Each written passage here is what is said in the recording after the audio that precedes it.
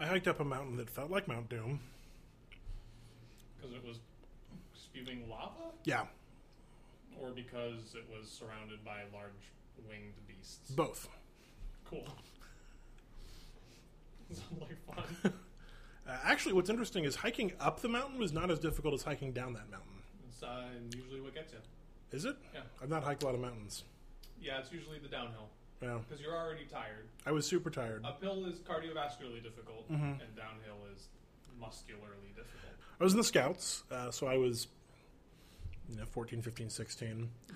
And we hiked up the mountain. It was a day hike. We were going to go up and down in one day. Mountain Baldy at Philmont Scout Range. Is that near here? No, it's in Colorado. Oh, Mount Baldy. I've heard of that. Yeah. It's one of the two big mountains you climb at Philmont. That's in Colorado. That's in Colorado. Okay. I'm following. Yeah. And climbed Baldy, went up there. We stopped a couple times along the way because this was not a backpacking trip. This was a leadership training course.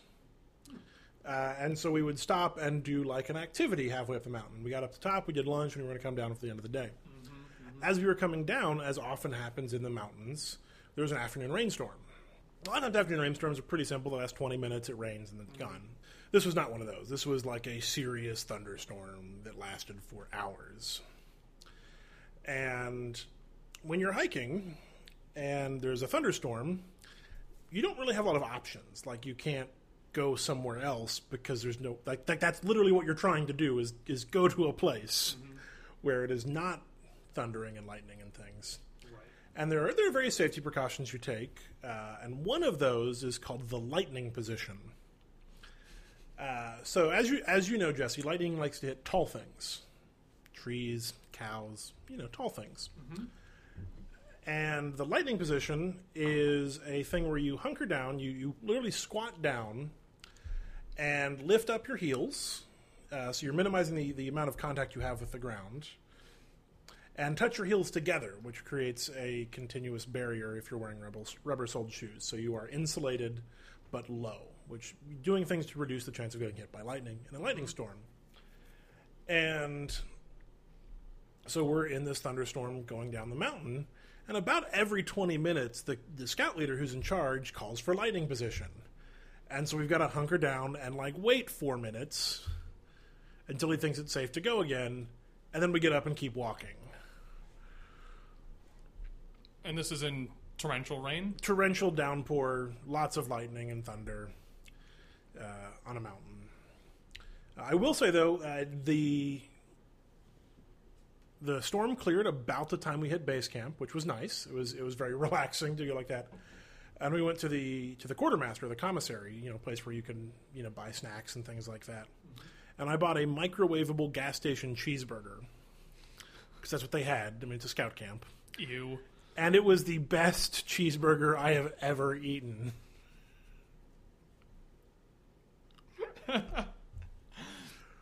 Because of the level of of stress you just went Absolutely, through. yeah.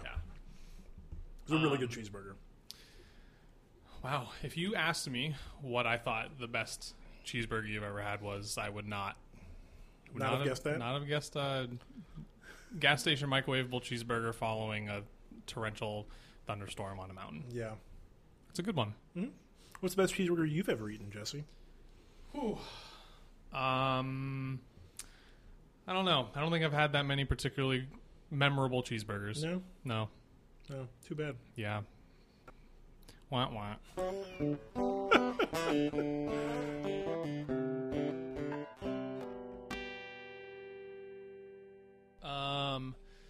I have had experiences on mountains before. Yeah? Yeah.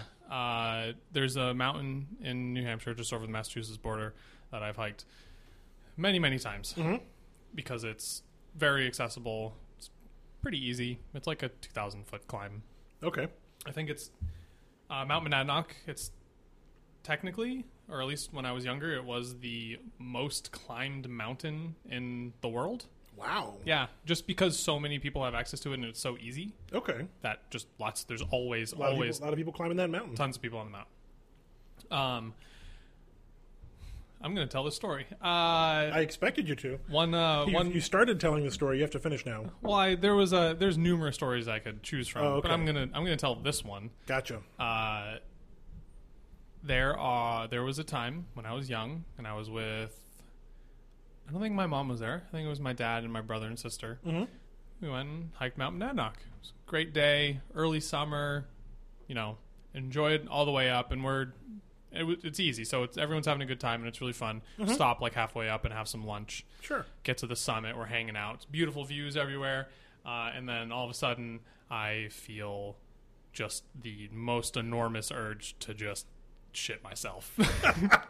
Just like the boiling stew of diarrhea is coming.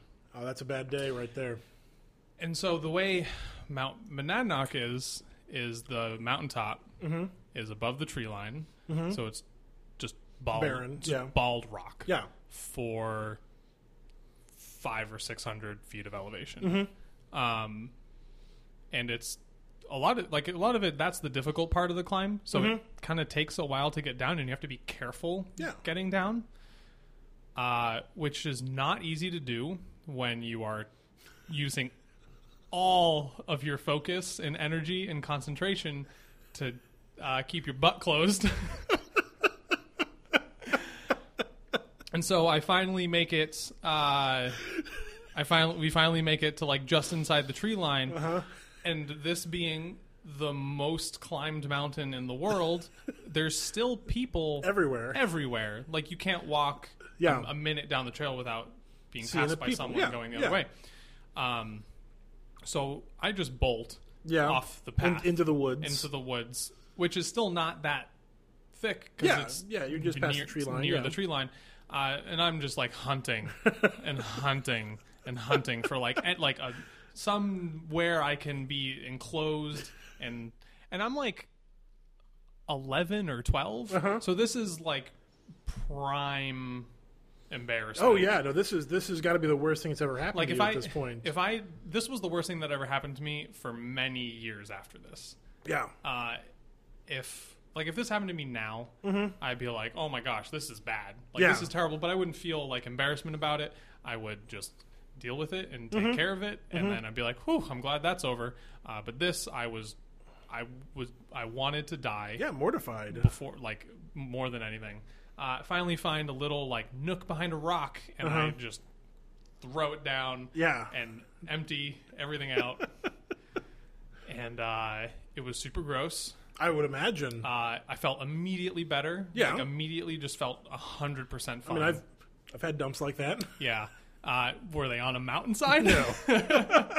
They were not. Although I will tell you a fun story about a place I pooped in just a moment. Oh, yes, please. And that was pretty much it. Packed it up and went and found my family again, joined them on the path, and finished our way down the mountain. There you go. That was.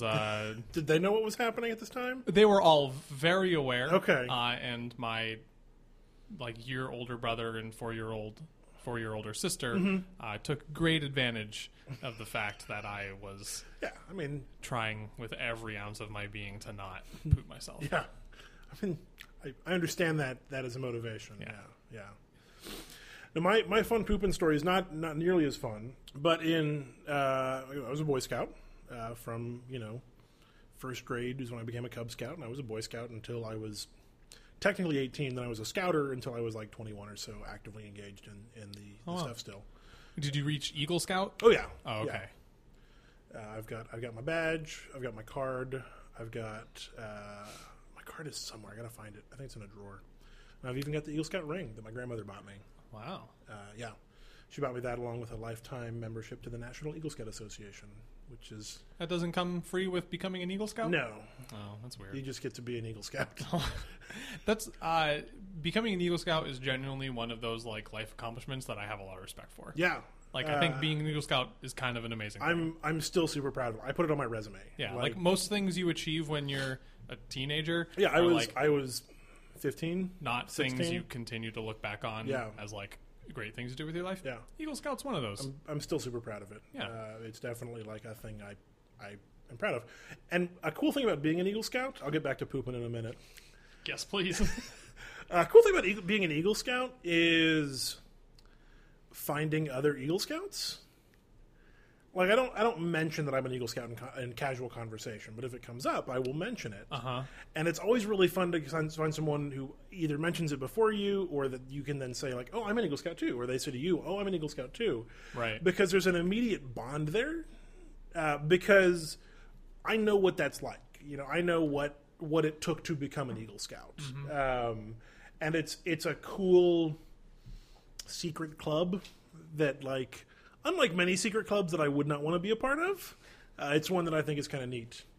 And there's a thing that actually will happen at Eagle Scout ceremonies that's pretty common because it's a big deal. You have a ceremony like a graduation almost. Right. You'll have the Eagle's Nest where you will do one of the things. You'll either just invite all the Eagle Scouts in the audience to stand and sort of like be recognized, or you sometimes go even a step further and ask them to actually sit in a different part of the room. I say a lot of Eagle Scout ceremonies happen in church sanctuaries. Actually, yeah, that makes sense. Because many of the Boy Scout troops meet in churches and other civic, centers. Right. And then so once you get badged, you will then go sit with them, sort of joining the flock. Do they weave their bodies together in a nest-like shape? No. Okay. That'd be weird. All right. Although there is a camp game like that called The Human Knot. Oh, I've played The Human Knot. Yeah. Everyone does puts their hands in, and then you got to untangle. Yeah. That's a lot of fun. Yeah. It's a good camp game because it takes you need space. You don't need any sort of equipment to make it happen. Right. Just bodies. Just bodies. In space. Right. So when I was a Boy Scout, one of the things we did, mostly for summer camps, but just in general, if we went camping somewhere, we would... My mother's a scrapbooker. I'm going to start off with that. My mother's a scrapbooker. And so she liked having lots of pictures. And so we would take pictures of the bathrooms, the toilets, which ranged from like actual flushies. Like we went to a summer camp one year that had flushies, and that was amazing. Because, it flushed. Right. To technology. Your standard red roof inns, which were, that's what we called them. It's a box. Usually you have 2 seats side by side, pilot co-pilot style. To what you have at Philmont, which is the most common, they have trail bathrooms, which are like a red roof inn minus the roof and walls. So it's an open latrine, and you have either one of 2 styles. You have pilot co-pilot, which is the side by side. Or you have Bomber Bombardier, which is back to back. I love the terminology. Yeah. Wow. And so if you're out, you take a picture of where you're pooping because it's fun. My favorite one though was one year I did actually I think I did a couple horse treks, but at least one year I did a horse trek, which is like a backpacking, except you can go farther because you're on a horse and you can take more with you, and the horse does all the work. It's way better. You have to take care of the horse, which led to us staying up all night with a horse that had colic and almost died. Oh. It turned out fine. I was really sleepy. But on the horse trek, because we were, the situation was such that we didn't have trail bathrooms because we weren't like someplace like Philmont. Because the thing about Philmont is it's kind of like this mountain you were on. You pass people all the time. Like you're not like you're. It's a huge camp, but hundreds of scout troops go there every month. Yeah. And so you're on these trails and you're seeing somebody every single day. Like you don't feel like you're in the wilderness. Right. And you're kind of not. Like you're in the wilderness, like but it's cultivated almost. And it's completely surrounded and controlled by things that are not wilderness. Well, this horse trek we were on was like we were the only people around for maybe 100 miles at sometimes. Wow. Because it was out there, and we'd find a spot to camp for the night. Yeah. And sort of there were some trails and stuff that we were following, but there was nobody else around. Which is one of the coolest things to do when you're camping is to be somewhere. We took a backpacking trip once to I think it was a state park that only allowed 6 people to stay in the state park every night, and we were those 6 people. Like we had the 6 tickets. That's cool. And we were literally the only people legally sleeping in the state park that night for like that weekend. Yeah. and like that's cool. But on the horse track, we had something called the snake, and this is where we pooped, which is you'd get a shovel, go dig a hole, and we had a milk crate with a toilet seat on top of it that had been tied down. Nice. And that was probably my weirdest place to poop. That's called a snake? That's what we called it, was the snake. Is there anything snake-like about it? I think the joke was you might get bit by a snake if you were using it and not careful. Yes, you might. Yeah, it makes sense now. Yeah, there's a lot of rules about using a latrine. Like you gotta get a stick first. Like in a more traditional Red Roof Inn. Yep. You get a big stick and you go knock it around inside first to make sure there's no like bugs or Snakes. critters or snakes in there before you do your business. And the vessel in one of these is a 5-gallon bucket. No, kind of thing. Well, no, these were traditional latrines. Like there was a giant hole. Oh. And so it was like natural composting and things like that. But it was a really deep hole. With but it all stays in the hole. Yeah. Okay. With like a toilet enclosure above it. And by toilet enclosure I mean like some 2x4s. A shack. Yeah, a shack. A lean-to. Yeah. I spent great way to open an episode, by the way, is talking about poop. Absolutely. I spent when I was in California camping, living with my sister. We were staying at someone's home.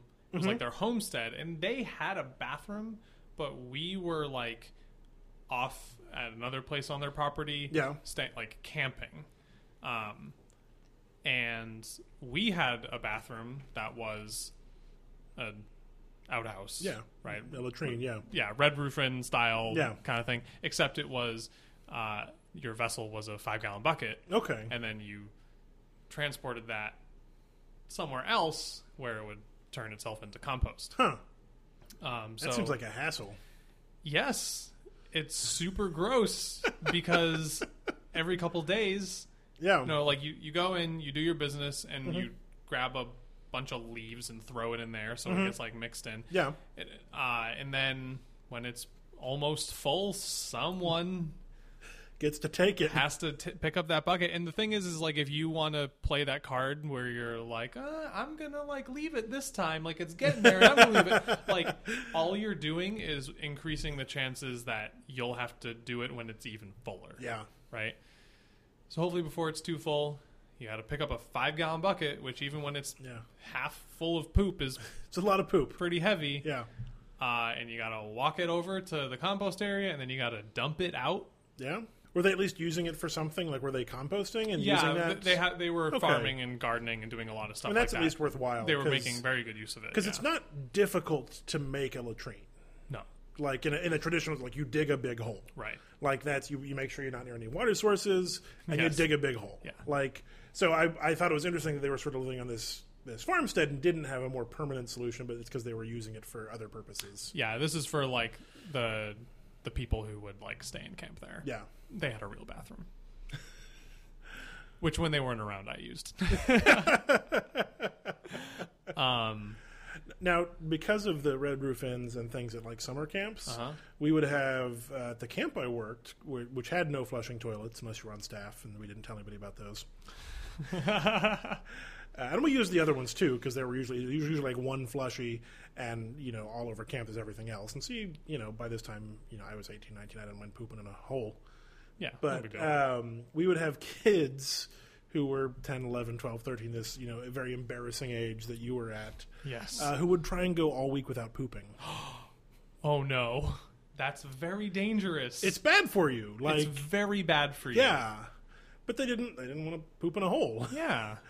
And so one year at Twin Arrows, my aunt, Twin Arrows is the camp I worked at. Sorry, I should say. Okay. My aunt was a nurse, still is a nurse. Like that's what she does. She was our nurse at the camp, and she's an actual nurse. Oftentimes we would have like a medic at the camp who is not a real nurse. They're a medic. It's a different skill set, and they're very matter of fact. She was an actual nurse, like trying to be nice to the kids and things like that. Whereas the traditional response to a kid who comes in with a stomachache, who's not feeling good, who's just, I'm not feeling good, is you give him an apple, you make him wait 20 minutes, and you let him leave. Let's get some more fiber in there. It's going to happen. Just get it out. But she was very nice to them and was like trying to like be a nurse and take care of them, and we had to say no, don't do that. Was there? Imagine there was like a cafeteria or something where people. I wonder if they laced any laxatives in there to. They did not. I know. But, sure. Yeah, I know the staff. Okay. Also, we were all eating the same food. Yeah. Okay, that makes sense. Well, so it's interesting. Twin Arrows. I worked Twin Arrows for almost 10 years. I worked at that camp in the summer, usually for a week. And it was a great experience. It was a leadership training course, so it was about like teaching young men to be leaders and be, how to lead a troop, how to lead a pack, whatever. And there was a really interesting thing that they did there, because there were patrols of 6 scouts together, and they would have a TA, which stood for something. I don't remember the acronym. Who was a member of staff who like worked specifically with them. Troop advisor. I'm going to go with that. That sounds good.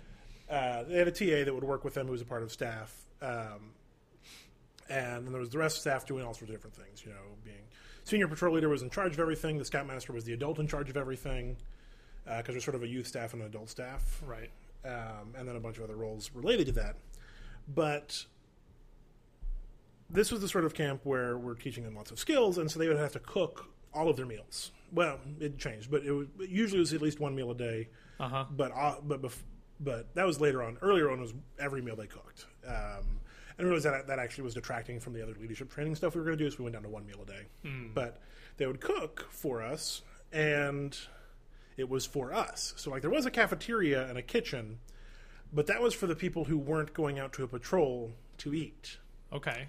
And so there was a rotation. And so everybody, every patrol would have to come pick up their 2 staff members that they had cooked dinner for and take them back to their camp. It was usually an adult staff and a youth staff that they would take one of each, and you would get paired off, and there was a rotation. We had 10 patrols, 60 students, 60 scouts.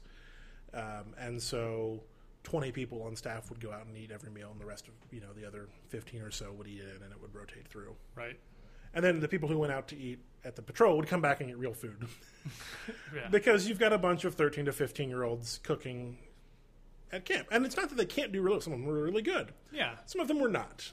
And so there was always that sort of distinguishing, like there's always PB&J in the back if you need it. Yeah, there's even camp cafeteria quality. There's always something nice about having something professionally prepared. Yeah. Well, we had some really good quartermasters. My dad was one actually one year. He was quartermaster he was miserable the whole time. Well, to be fair, usually we have a giant food order from like Ben E. Keith, which it does large food orders. Okay. You may see their trucks if you ever know to look for them. It's got a Chef Boyardee looking guy on the side, and they do large food orders. Right. And the year he was quartermaster, our Ben E. Keith order didn't come through properly. Someone didn't do the paperwork right. And so he was driving to Walmart every day to buy all the food for this camp. Wow. And the nearest Walmart was about an hour away. So he would like drive out, buy all the stuff, and come back, and then have to cook it all. Yeah, that's time consuming. Yeah. He was cooking breakfast for us in the mornings, so he was up before everybody. And he was usually the last one to go to bed so we would have, breakfast in the morning. We get up around 6, get ready to eat and start the day, do a whole day's worth of activities, have lunch at some point in the middle, which was, again, he cooked for everybody. Yep. He had a couple youth staff that were helping him as well, that were sort of assisting quartermasters. And dinner, which was cooked by the campers. And then after the campers went to bed, we would have our staff meeting at night, which was Cracker Barrel. So you have to have snacks and things like this for everybody as well. So he's basically making 4 meals a day, getting about 4 hours of sleep. Wow. Yeah, he didn't want to do that again. That's a lot of food to buy at a Walmart. Yeah, I think there may have been a Sam's, but it was still even it if was it's a lot of food like a person going for about 100 shopping. people. Yeah, that's insane. And he went every single day. Wow. Yeah.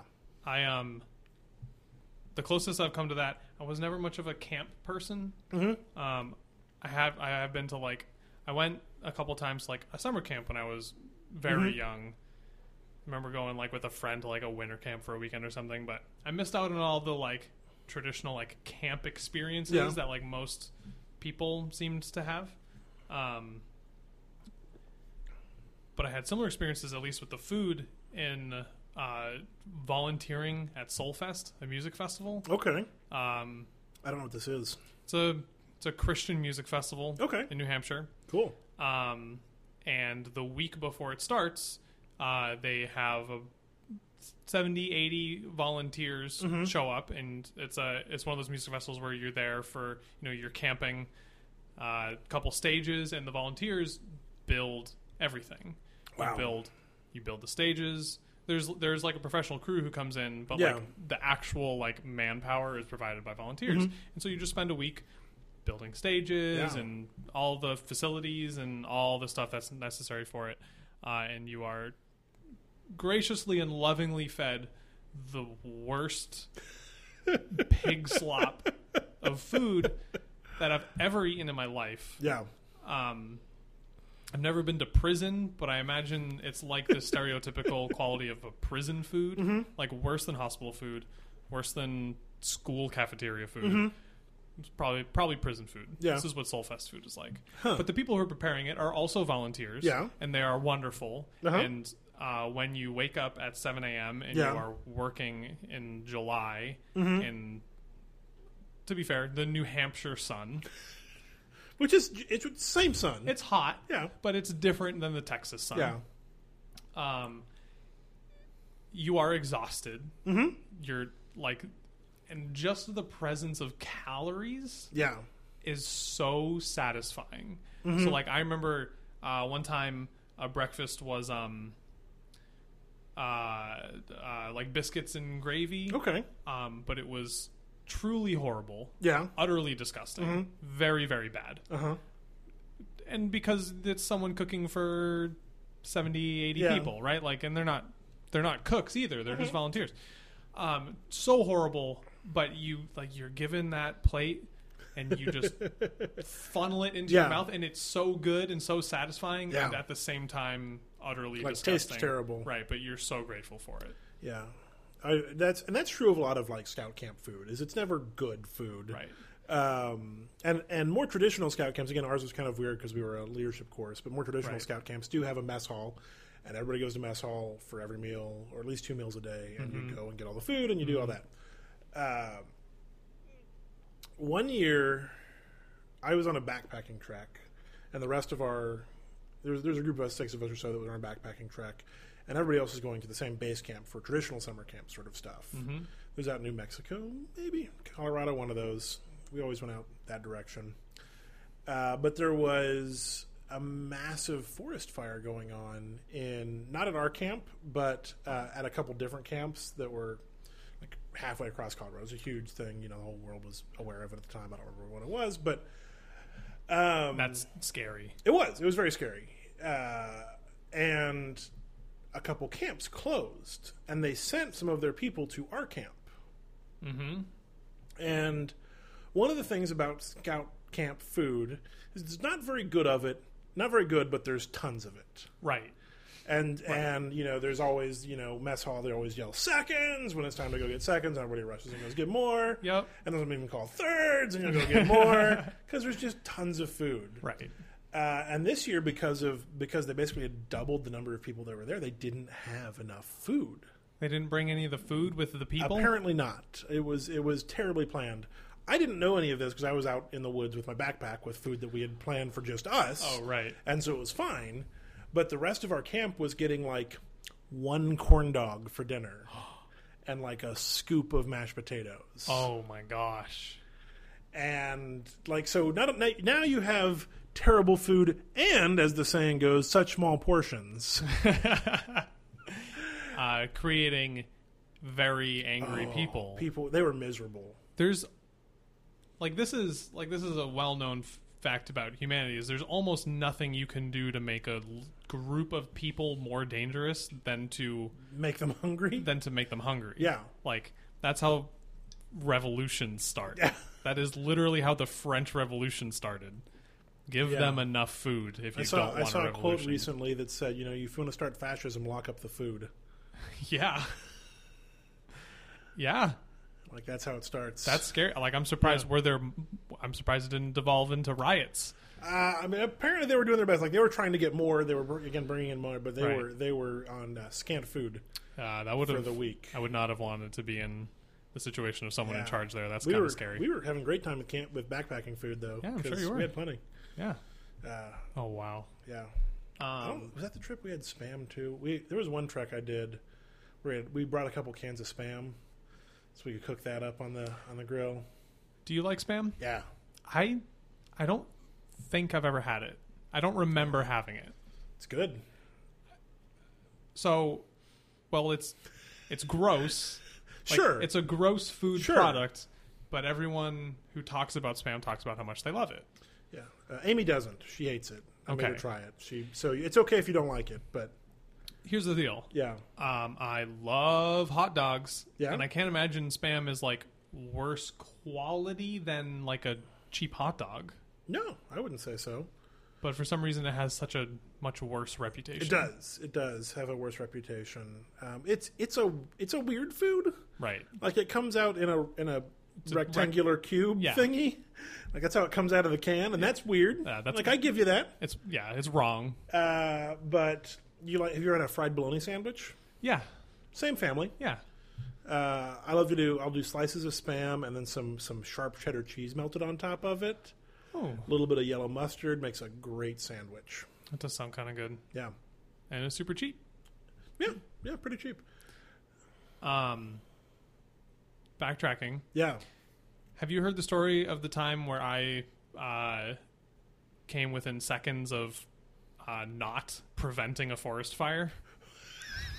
No, I haven't. But I'm going to go pee first. So Okay. hang on. Yes, please. Cue the guitar interlude. I mean, have you ever go to the Domino's when they used to you could watch them cook the pizzas? No. No? Okay. So back when I was a kid, we'll get to your fire story in a minute. Yeah, whatever. Back when I was a kid, the Domino's we would go to didn't have any sort of dine-in. It was delivery or carry-out only. Mm-hmm. But you could go there, and there was this window, big wide window, where you could watch the entire kitchen. And I was always fascinated by this as a kid because the prep station was all right in front of the window, and you could see the oven that they cooked it in the back, and so you'd watch this guy throw a pizza dough, and then put the cheese on it and the ingredients. They had a cheese machine, so they would take a scoop of cheese, put it in the top of this machine, and pull a lever, and it would evenly drop the cheese in a circle. It was really cool. That's one of those things where it's like, has humanity gone too far? We start to have to asking ourselves these questions about our scientific ethic and whether or not Because we can drop cheese evenly? because we're turning the beautiful act of cheesing a pizza into a thing that you pull a lever for. I thought it was amazing. I mean, I think I can appreciate how amazing that is, but it also fills me with sadness. It was amazing. Okay, fine. But I would, if you watch this thing, you'd watch how long they cook the pizza, and it's not long. It's this constantly moving conveyor belt. They put it in, it just goes, and then it's out. It's just very hot. Mm-hmm. Can you cook a pizza too quickly? I don't think so. If you put it at what temperature do you put a pizza into an oven at where it just instantly combusts instead of cooking? I mean, there's got to be a temperature, but the quickest I've ever seen a pizza cooked was actually on stage at Alton Brown's live show. Oh, okay, this sounds good. So he does a bit, and I think he's got a song about how he always wanted an easy bake oven as a kid, and he wasn't allowed to have one. That was for girls, and that was dumb. Right. But he got his revenge, so to speak, now that he's an adult and has his own stage show, and he created something called the Mega Bake Oven, which was an oven the size of a van. Nice. But like an Easy Bake, was heated by a light bulb. But not one light bulb, by a large array of stage lights. Those are hot. Yeah. Those are very hot. Do you know what temperature it could get to? I don't know. I feel like I could look it up, but I'm not going to. And he cooked a pizza in it? He cooked 2 pizzas in it. And he had a little conveyor belt, and he actually brought someone on stage to continually turn the conveyor belt back and forth, because that was the biggest issue. It was if it stopped moving, it would burn. Wow. And so she basically, there's a big pirate wheel, and she'd spin it one way and then spin it the other way as it went back and forth, and it cooked in a couple minutes. That's very cool. Yeah. I mean, like, I've seen like brick ovens, right? Like, and those are incredibly hot. Yeah. And those cook very, very quickly. But wow, stage light oven. Yeah. Amy and I went to a restaurant down in Bee Cave that did a wood-fired oven. Nice. Pizza oven, which is rare. Mm-hmm. I've done that myself. I've done a wood-fired oven pizza. Yeah. It's fun. Yeah, it makes a good pizza. It does have a different sort of flavor to it. I think some of the smoke and Because things. you get all the wood smoke. Yeah. Speaking of wood and fire. Oh, yeah. Wow. Thank you. Thank you, Kevin. Just so happens that I have a story that involves wood and fire. Wow. Tell me more. Okay, so I was at my sister's wedding. So this was not terribly long ago. This was in 2010. Okay. 2010. Okay. October of 2010. Mm-hmm. I'm picturing pumpkins everywhere. It was that vibe, but I don't think there were actually any pumpkins. Well, it's New England. There were pumpkins somewhere. Okay. There were pumpkins. There was pumpkin soup. Exactly. My sister's wedding was a small event that took place at our home, which is full of pumpkins. Full of pumpkins. It's a pumpkin farm. No, it's you got your house and garage and whatnot, and then a large hayfield. Okay. Like 6 or 7 acres of hayfield. Oh, wow. And then beyond that is a forest. Mm-hmm. A lot of forest. Okay. Like a humongous stretch of unbroken forest. So the ceremony happened right inside the entrance to the woods. Mm-hmm. So you have this nice path cut through the hayfield, which was like cut short at this time, not growing because it's October. Mm-hmm. 30, 40 feet away from the tree line on either side of the path, you had some hay bales and corn stalks and these, nice little decorations that were put up as kind of like the gate, right? And then a little bit farther beyond that, at what was assumed to be a safe distance, were very small fire pits. Okay. Bordered by stones, cut dug into the ground, very small fires. It was late in the afternoon, so it was, nice little fires, little decorations, and you go in and you have your ceremony in the woods. So I'm in the house, in my bedroom, getting dressed,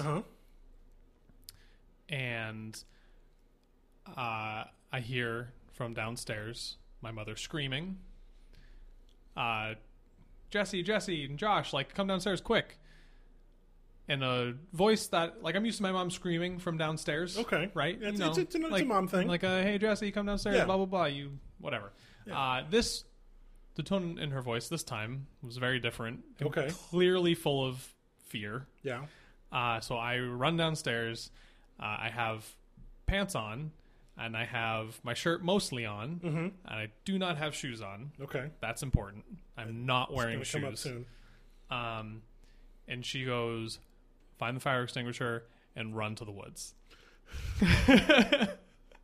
Wow. And I look out the kitchen window and I see the father of the groom running towards the house from the woods.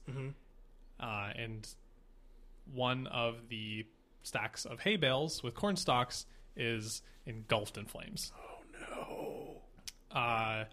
What seemed to have happened was just a spark came up out of one of the little fire pits. In hindsight, as I say this and as you're listening to this, you're probably going, that is a horrible idea, right? Why would you put fire over there? I did have my my fireman's chit when I was in the Scouts. Right, so I know fire safety. You sense the danger. Yeah. Spark came out of the little fire, landed in a bale of hay, and it just went up. Ooh. So I find the fire extinguisher, which was just around the corner in the kitchen. It's a small household fire extinguisher. I grab that and I start sprinting towards the woods. And I get to the fire. I'm at the hay bale, and so you have the stack of hay bales and these corn stalks, and they're burning significantly. Like they do.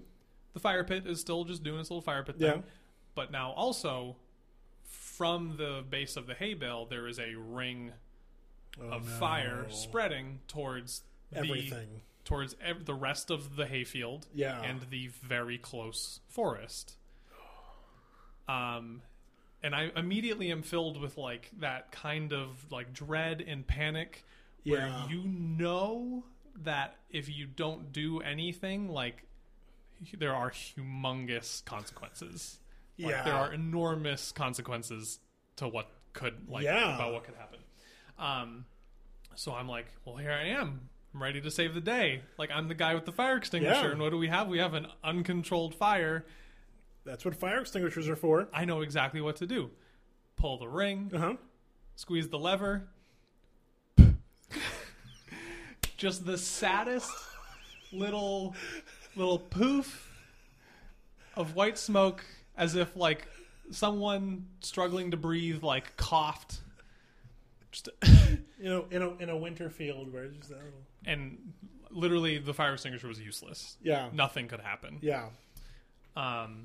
At this point, my brother is here to help, and he is holding a gallon milk jug full of water. Okay. Which is not a lot of water. It's not. But it's something. And he dumps it on the hay bales, which helps a little bit, but doesn't really.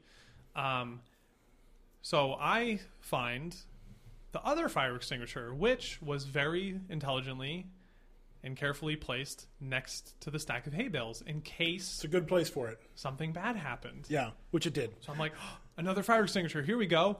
I grab it, and the nozzle is melted closed because it's next to the fire. It's next to a pile of burning fire. Oh no! So we have two fire extinguishers that are useless. We have a gallon of water, and me standing out there. Barefoot. And my brother, who thankfully, God bless him for being an incredibly talented and gifted athlete, just starts sprinting back and forth. Someone is filling up any vessel they can find with water, and he is taking full vessels of water, sprinting back and dumping them on the hay bale, which is helping. The father of the groom is also, he's older, so he's sprinting less quickly, but he's also transporting water back and forth. And so the hay bale is starting to get under control, but we still have the problem of this now much larger ring of fire that is now touching the edge of the forest. And it's thank God the hay was so short that as the fire is moving outward, it's burning and then it's leaving nothing. It's leaving nothing behind. So it's not like there's a filled in circle of fire. There is it's a grass fire. There is a ring of fire. So I just run to the edge of the ring and I just start stomping. I'm just running around in this growing circle and I'm trying to stomp out all this burning hay, and I'm where it's getting into the woods, I'm moving around trees and stomping on all the burning, and eventually through a bunch of sprinting water back and forth and me stomping out this ring getting into the forest, we put out the fire. How are your feet? They were fine. Okay. I didn't get any burns, but I was very sooty, sore. Yeah. And then my sister got married 45 minutes later. It was really nice. Yeah, I bet it was. Yeah, that would have been the worst disaster ever. Yeah, that would have been bad. Because we live bordering a very, very large area of woods, which is terrifying. Yeah. Actually, a couple of years after that, there was a forest fire. What were you doing? Come on.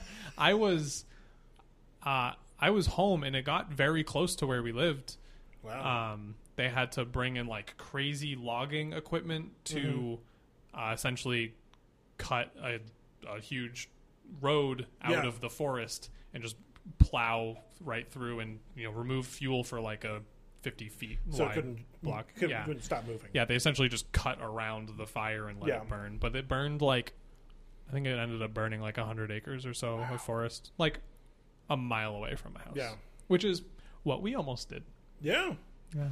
That's impressive. That was a really fun wedding. That does briefly remind me of, and it reminds me of a moment, and I can't remember any context to it whatsoever. But this was in high school. I think I've mentioned on the show, I don't know if I've told you before, I'm a 6th grade dropout. Right. I quit in 6th grade and was homeschooled. But in high school, for a couple of years, I went to a local private school for theater classes because I was passionate about theater, still am. Uh-huh. And they would let me take like a theater class and something else for a couple of years. The something else was always an excuse to take more theater because I would usually have my theater teacher say, "I need Kevin to be in my class." Oh, theater kids. Always looking for more theater. Yeah.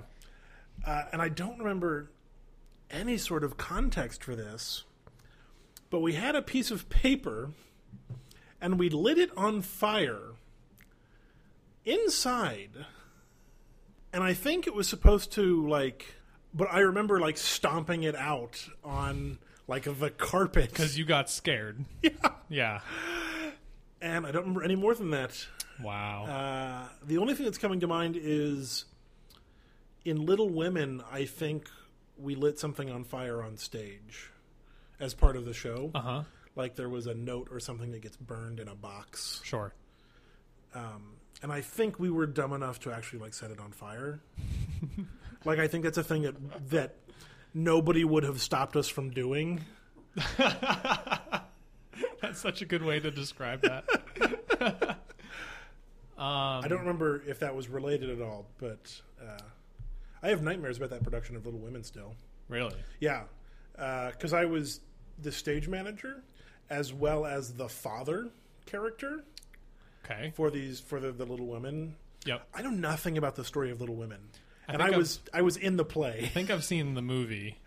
but I got asked to be in it at the last minute, a week before it opened. Uh-huh. Because their other father left or couldn't do it or whatever. And you were already stage managing the show?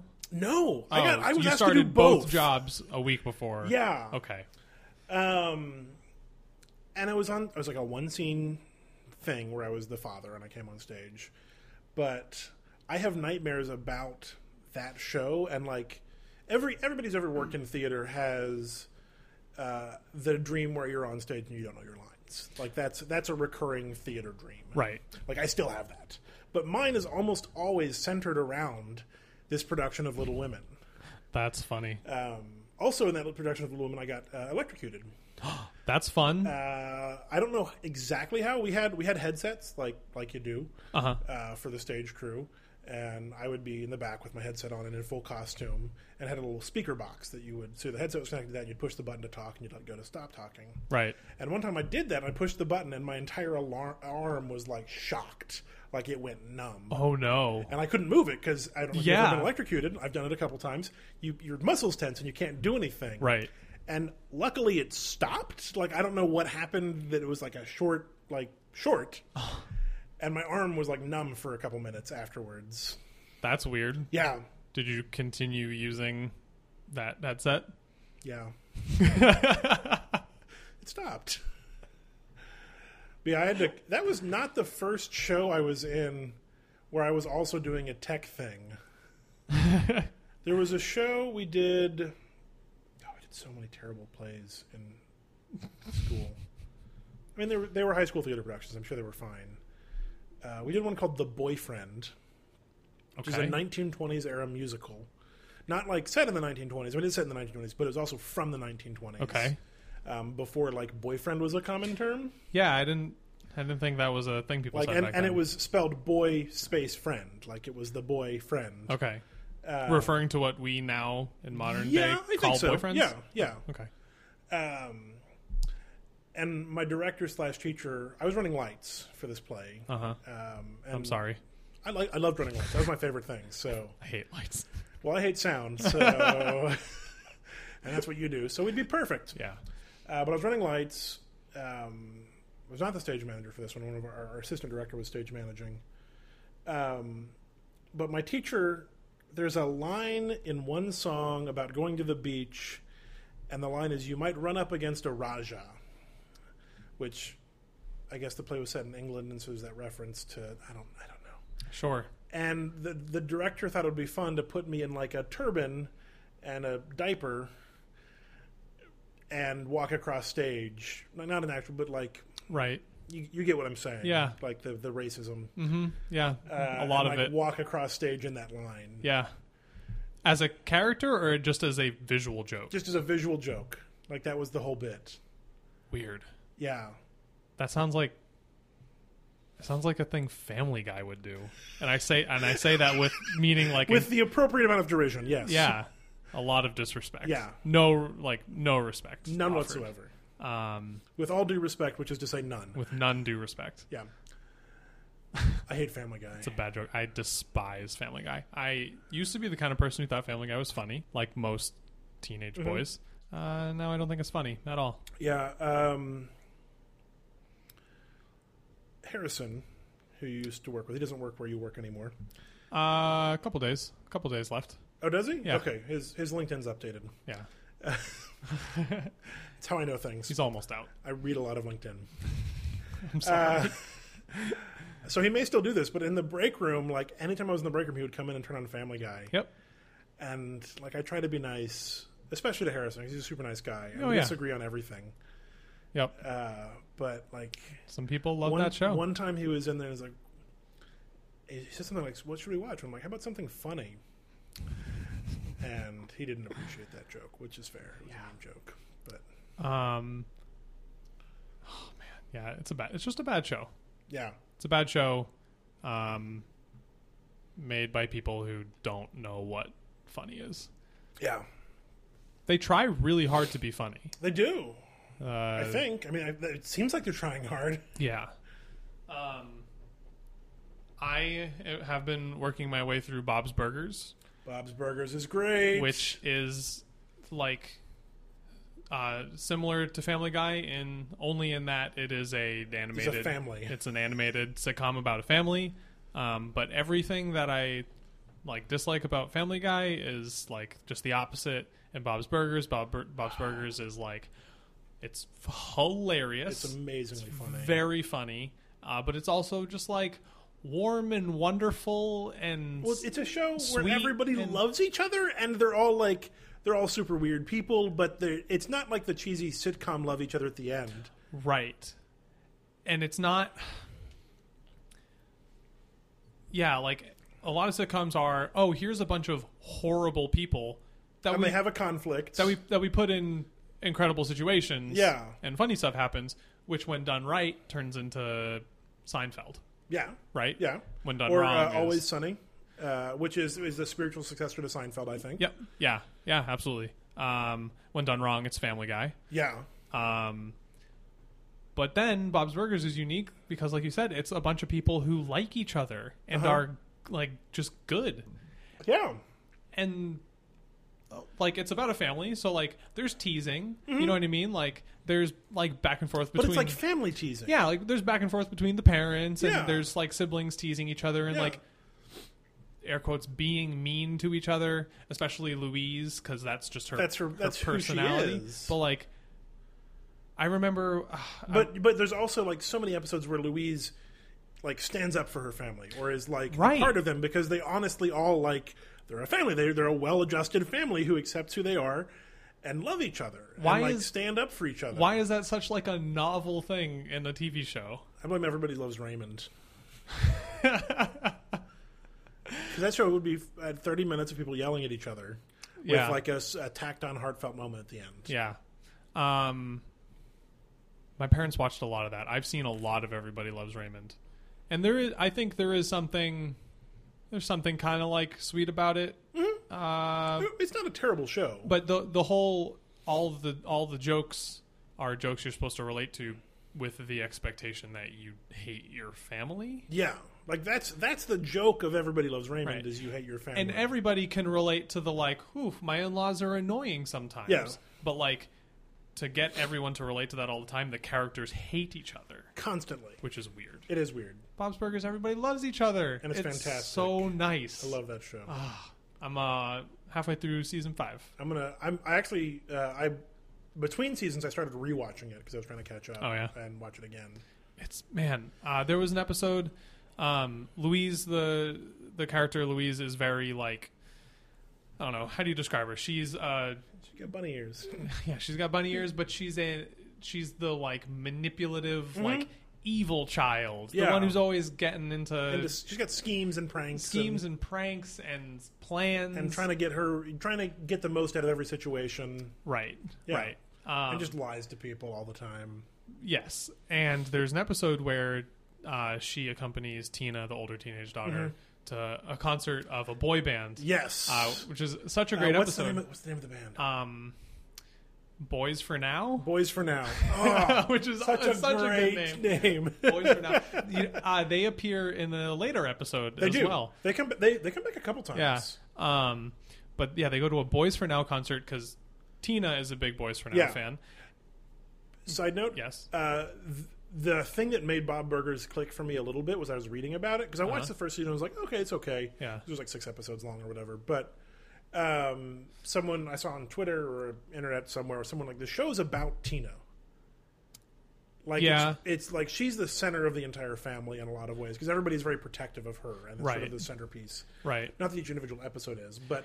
And Tina is the one changing. Yes. Tina's the one with the character, with like... the most character change. Yeah. Because like, the parents are the parents and Yeah. Jean and Louise don't really change much. They're kind of just Tina types. is a pubescent teenage girl. Yeah.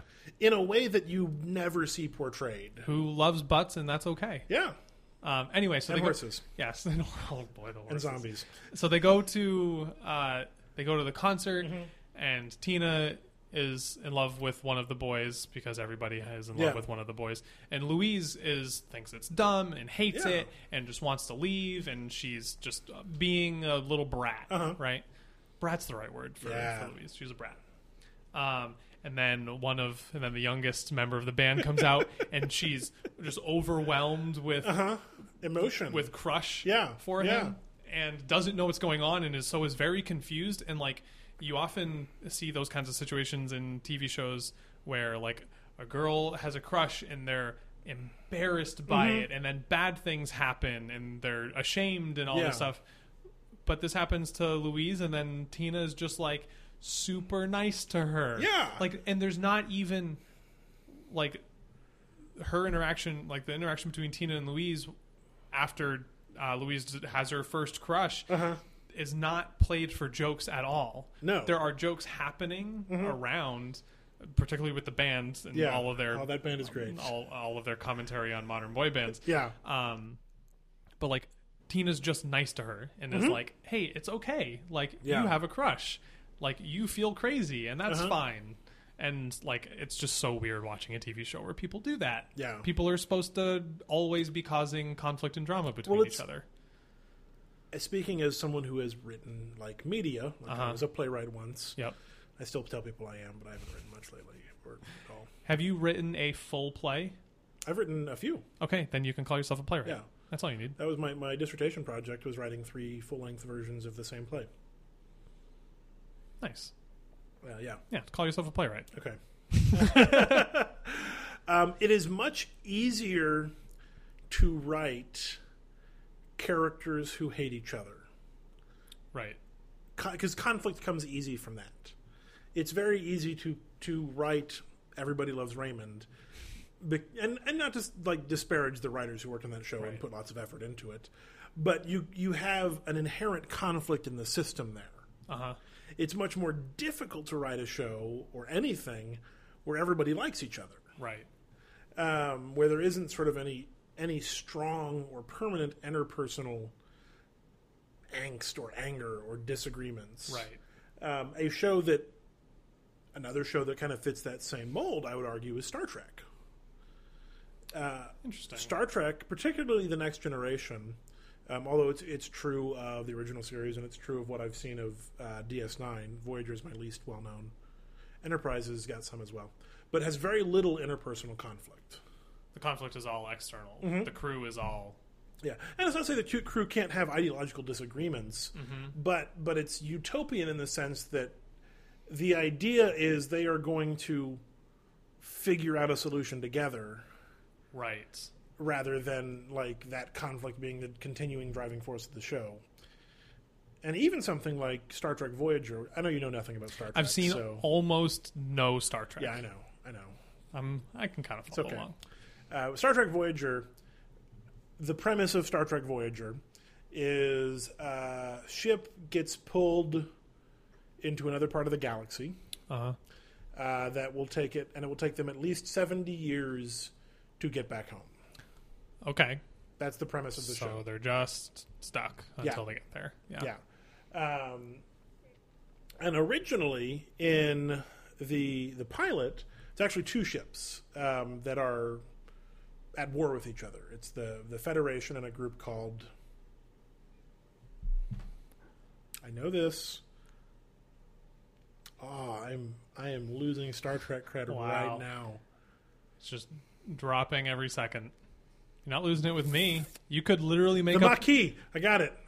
That could literally be a word you just made up, it's not, and I though. go, oh, okay, yeah, of course. The Maquis, who were at war with the Federation. Okay. And both of their ships get brought to this other part of the galaxy by means that are not important for the story. And the Maquis ship gets destroyed or damaged, and so they have to become one crew. And so it's the Maquis and the Federation that are working together. And the captain of the Maquis ship becomes the first officer of Voyager's ship, of the Voyager crew, to sort of show this unity and things like that. And that interpersonal conflict, which is baked into the premise of the show, disappears after a season. They all just become one crew and work together. In a way where, like, they pretend it never existed, or in a way where they solve it? in a way where they pretend it never existed. It's bad writing. Okay. But because that sort of thing is almost antithesis to how Star Trek works, I think. Right. Is kind of why that makes sense. That makes sense. I think, like, it's funny that we're using Everybody Loves Raymond as an example for this, because it is a very good example. It's also, I should point out, a very successful show and a show that lots of people love, and is not a bad version of this at all. No. The writer for Everybody Loves Raymond, the head writer, whose name is Phil something, I forget his last name. Maquis. Oh yeah, that's it. It's funny that he created a show like that because he did his own travel show, which is very good, called Everybody Loves Phil. Okay. Was this after Everybody Loves Raymond, I'm guessing? Yeah, it came out like 2 years ago or something. Okay. Where he's the star of a travel show, and he goes and he travels to a couple of different places and tries food, and it's primarily a food thing. But it's a miracle of a show because he is the warmest, kindest, most like enthusiastic and positive person I've ever seen on television. Wow. Like he goes to a place, he tries a food, and every single time he's just overjoyed with like wonder and awe at how amazing something is and how much he loves the people, and like it's just such a positive show. Whereas like a lot of travel shows are like, they don't celebrate like the food and the places they're going to. They're just like about the person, kind of. I can see that. But they're like, I've just never seen a person more joyful. That's interesting. On television. Which I think probably sheds a light on why Everybody Loves Raymond is written so like dumbly, where everything is just like, what do you know? We're married and we hate the in-laws. Yeah. But like, you still feel like, I don't know, like some kind of like love and warmth in it. I think it's probably because he's not a horrible, evil person like Seth MacFarlane. Two tangents. First one, travel show reminded me of Andrew Zimmern, who's the host of Bizarre Foods. Right. Which is a great show. I like to call it Andrew Zimmern. Andrew Zimmern says, "Yeah, I'll eat that." Yeah, that's like what most of the show is. That's what the show is. On an episode of Bizarre Foods, he ate a Spam sandwich and did not like it. Wow. Yeah, he's like, "This is gross," and he knew he didn't like Spam to begin with. But he's it was give it a fair shot. Yeah, but he was at a place. He was in Hawaii, and Spam's really big there, Right. and so he had some, and it's like, Oh, that's funny. Because he'll eat anything. his whole deal is he'll eat anything. And he did. He ate it. He just didn't like it. That's funny. But related, so Everybody Loves Raymond ended, and everybody kind of went to go do whatever they do after a big sitcom ends. They try and find another one. Sure.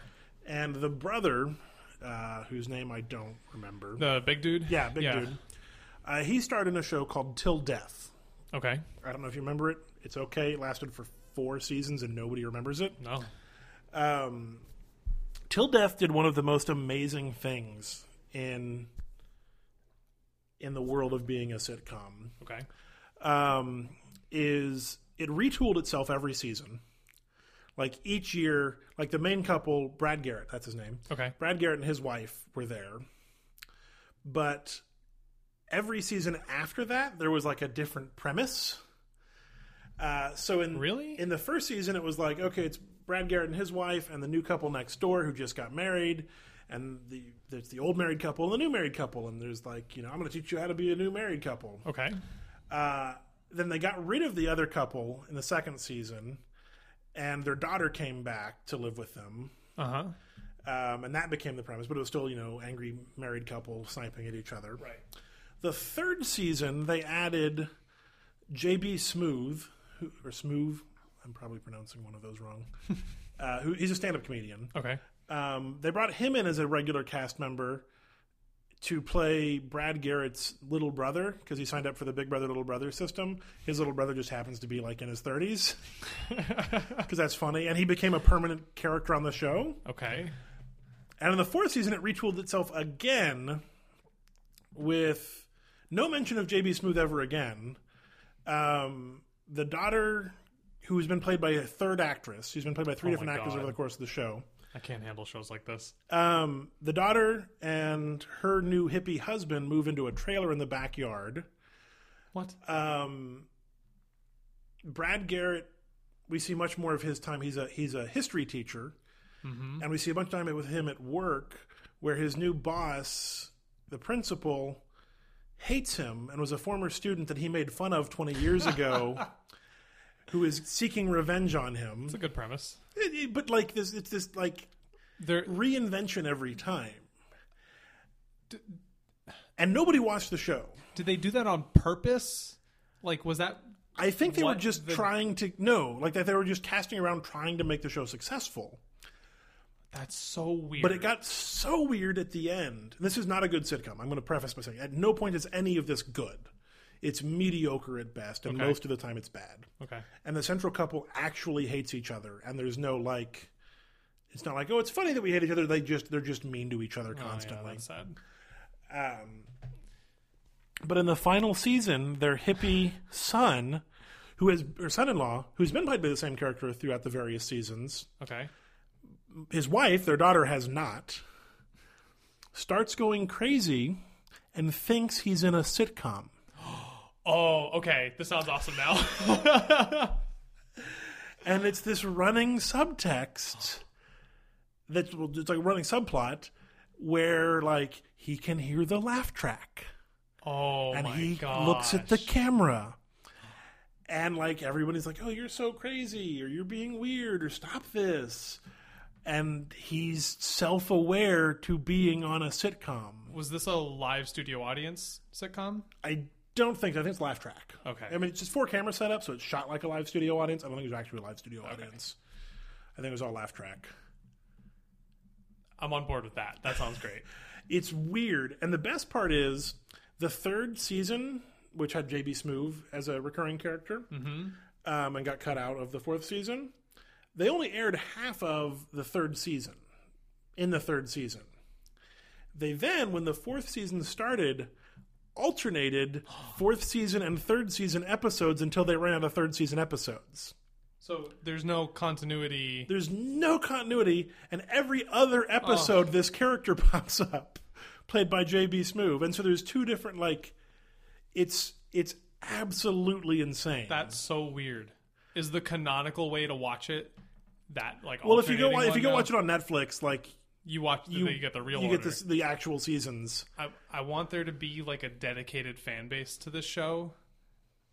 Is it just you? So I discovered this from an AV Club article. Somebody wrote about exactly the kind of thing the AV Club likes to write about. Like it's perfect. Yeah. Although that writer doesn't work there anymore. He works for Vox. Oh. He's the lead culture editor there, Todd Vanderwerf. Vox is really sucking up the talent. I mean, that's how I discovered Vox, is because he went there. I'm like, I'm following this. But like, I discovered that, and so then I went and watched. I didn't watch all of it, but I watched most of the 4th season, interspersed with 3rd season episodes because it was all on Netflix. That's so bizarre. So I went and found the original air dates of each episode and like watched them in that order. Do you know what network this show was on? I want it to be Fox because that sounds like the kind of bullshit. I think Fox it was would pull. Fox. That's such a Fox move, right? I'm gonna look it up. Like with the kind of nonsense they did. Yeah. To, yeah. Absolutely. Joss Whedon shows and whatnot. So like I can understand they have these episodes that they have to air, but they don't want to give them a time it was Fox. to air. Of course it was. Like they don't want to, you know what I mean? They don't want to give them a time. They don't want to. They had to, put another show in for ratings like halfway through the 3rd season. So they have all these episodes. They're like, we got to air them. So I guess let's just throw them in after the current season is airing. But like that is exactly how you. But they didn't do it after the season aired. They did it interspersed. Right. That's exactly how you kill a show. Because anyone who is watching that and is like, hey, I'm ready for a new season, they're immediately going to be so confused. Because that's not going to make any sense. And that is how you bleed audiences. Yeah. How does Fox keep doing well, stuff like this? The story, or the article I read with it, posited that the reason it even got a 4th season was because the studio really wanted to do enough episodes to syndicate it. Because that's where the real money is. Right. And so they basically said, look, we're going to make it as cheap as we can. We're going to sell it to you for cheap. We just want to get that many episodes in the can and then aired so that we can syndicate it. And you can tell the writers, like, we just need episodes. Do whatever the hell you want. Yeah. And nobody was watching the show anyway. Right. So just go nuts. Yeah. This is the more successful version of meta sitcoms and sitcoms. Is, well, more successful is relative. Community. Did you watch Community? Yeah, all 6 seasons. Yeah, and a movie. Hashtag and a movie. Community did that really, really well throughout its run, and pretending and having all the meta jokes. Yeah, and they didn't literally have someone like questioning their reality. Yeah, but the meta-ness of Community was spot on. I think it waxed and waned over this. I think 2nd season of Community hit the sweet spot for me. Okay, I loved all of it. Like I watched all of it. Right. I even enjoyed the gassy leak year. Yeah, like it was fine. Yeah, it wasn't terrible. Community, like I was endeared to the characters of Community enough where I look back on all of it like very fondly. Absolutely. There are definitely highs and lows. Yeah, I think some episodes were really successful and some were not. Like the Goodfellas episode was like pitch perfect. Yeah. And I really liked the My Dinner with Andre episode. Yep. Like later on. Yeah. There's a lot of good stuff. What a beautiful show. Yeah. Fun fact, I can't stand Dan Harmon.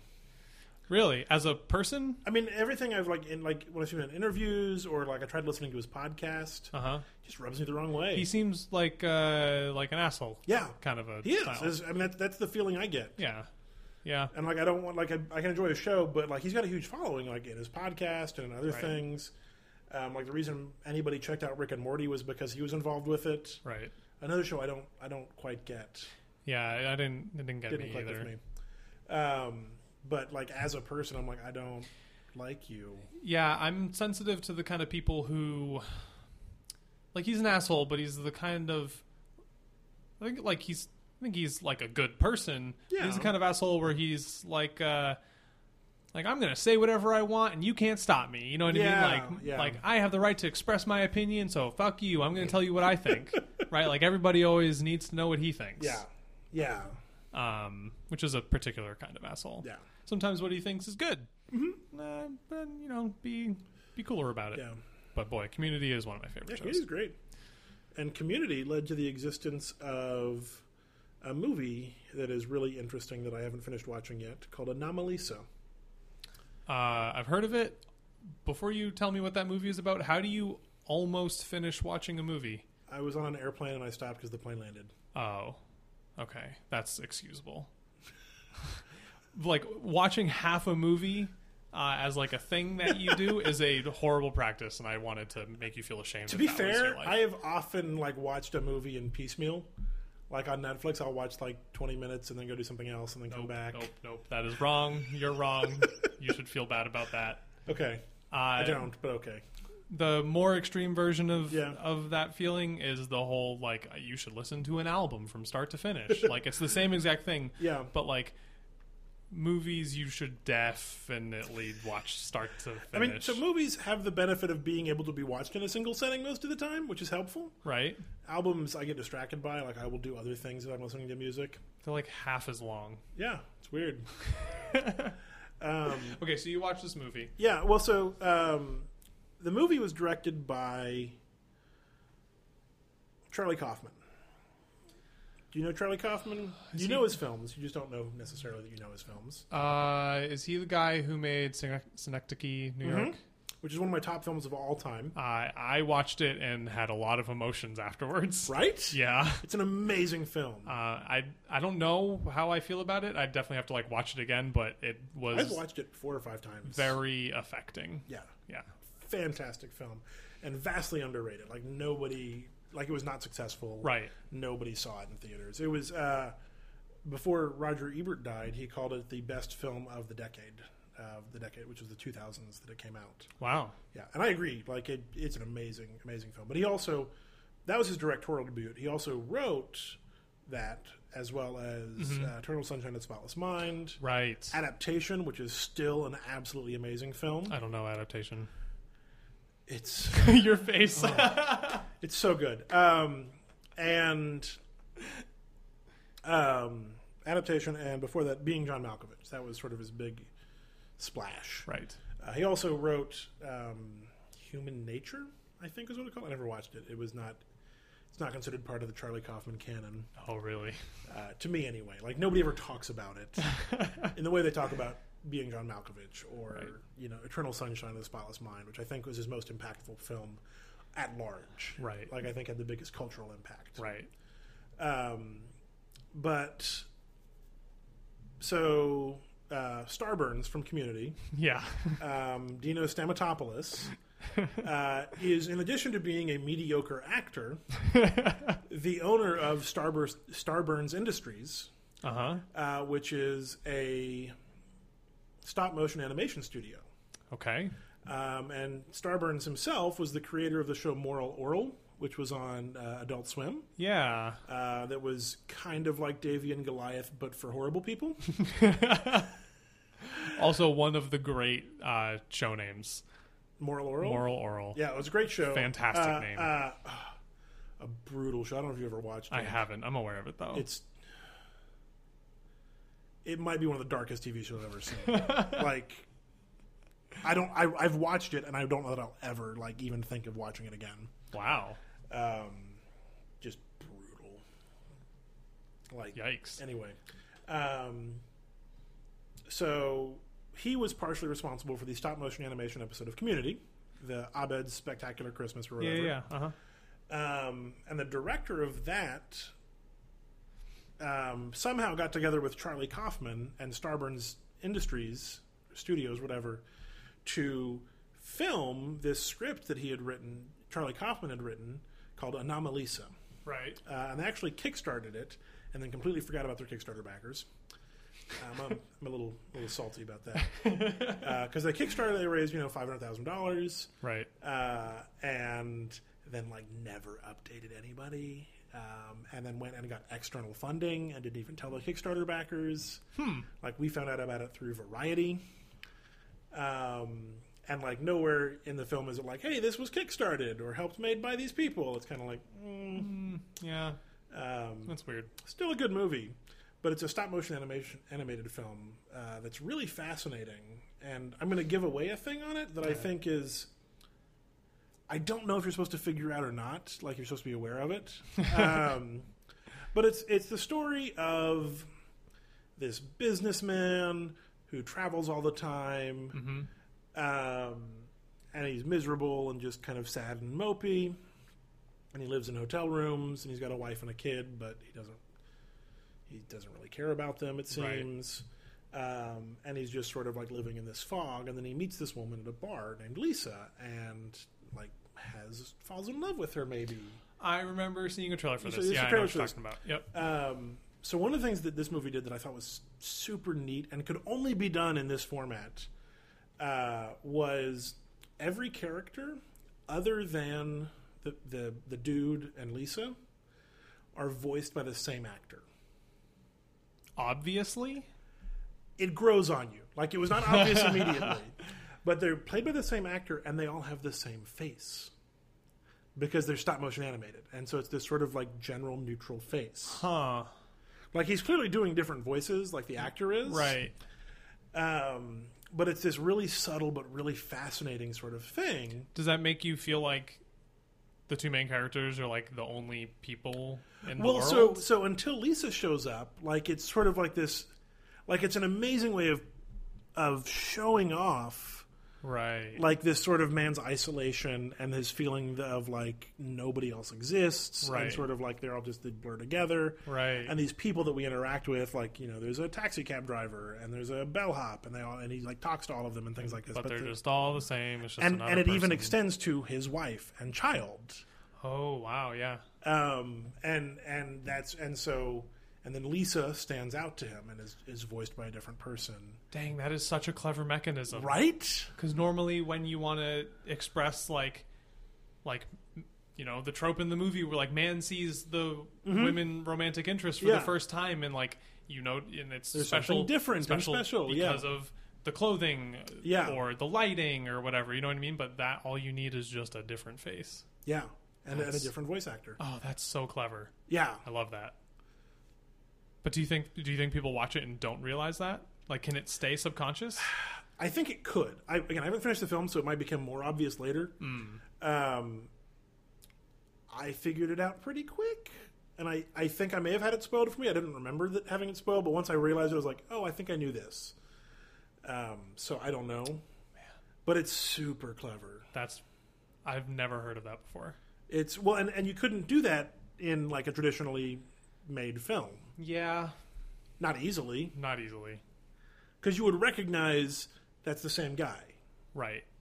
That's the same guy. That's the same guy. Yeah. But because it's stop motion animated, there's that sort of separation of human, Right. that sort of uncanny.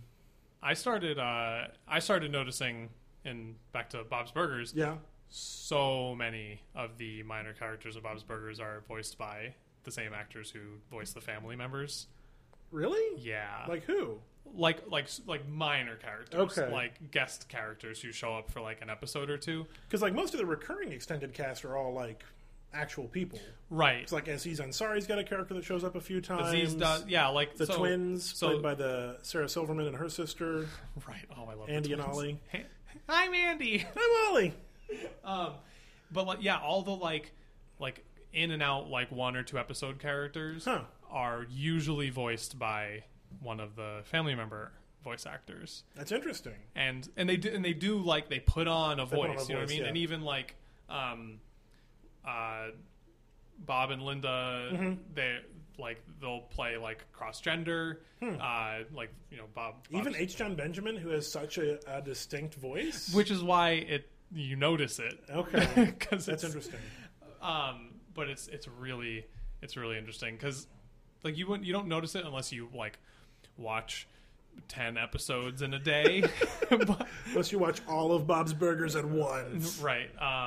But it's really funny when people are obviously putting on like a ridiculous fake voice to play a I minor have to look at character. that. Well, it's interesting because I think with the exception of Linda and maybe Tina, and I think Tina as well, with the exception of Linda, almost everybody on that show is not putting on much of a voice. Yeah. Like that's what H. John Benjamin sounds like. Yes, it does. That's what Eugene Merman sounds like. Yep. Like he dials up it a little bit, but that's really what it is. Yeah. Or whoever plays Luis, Kristen Shaw. Kristen Shaw sounds like that. Yep.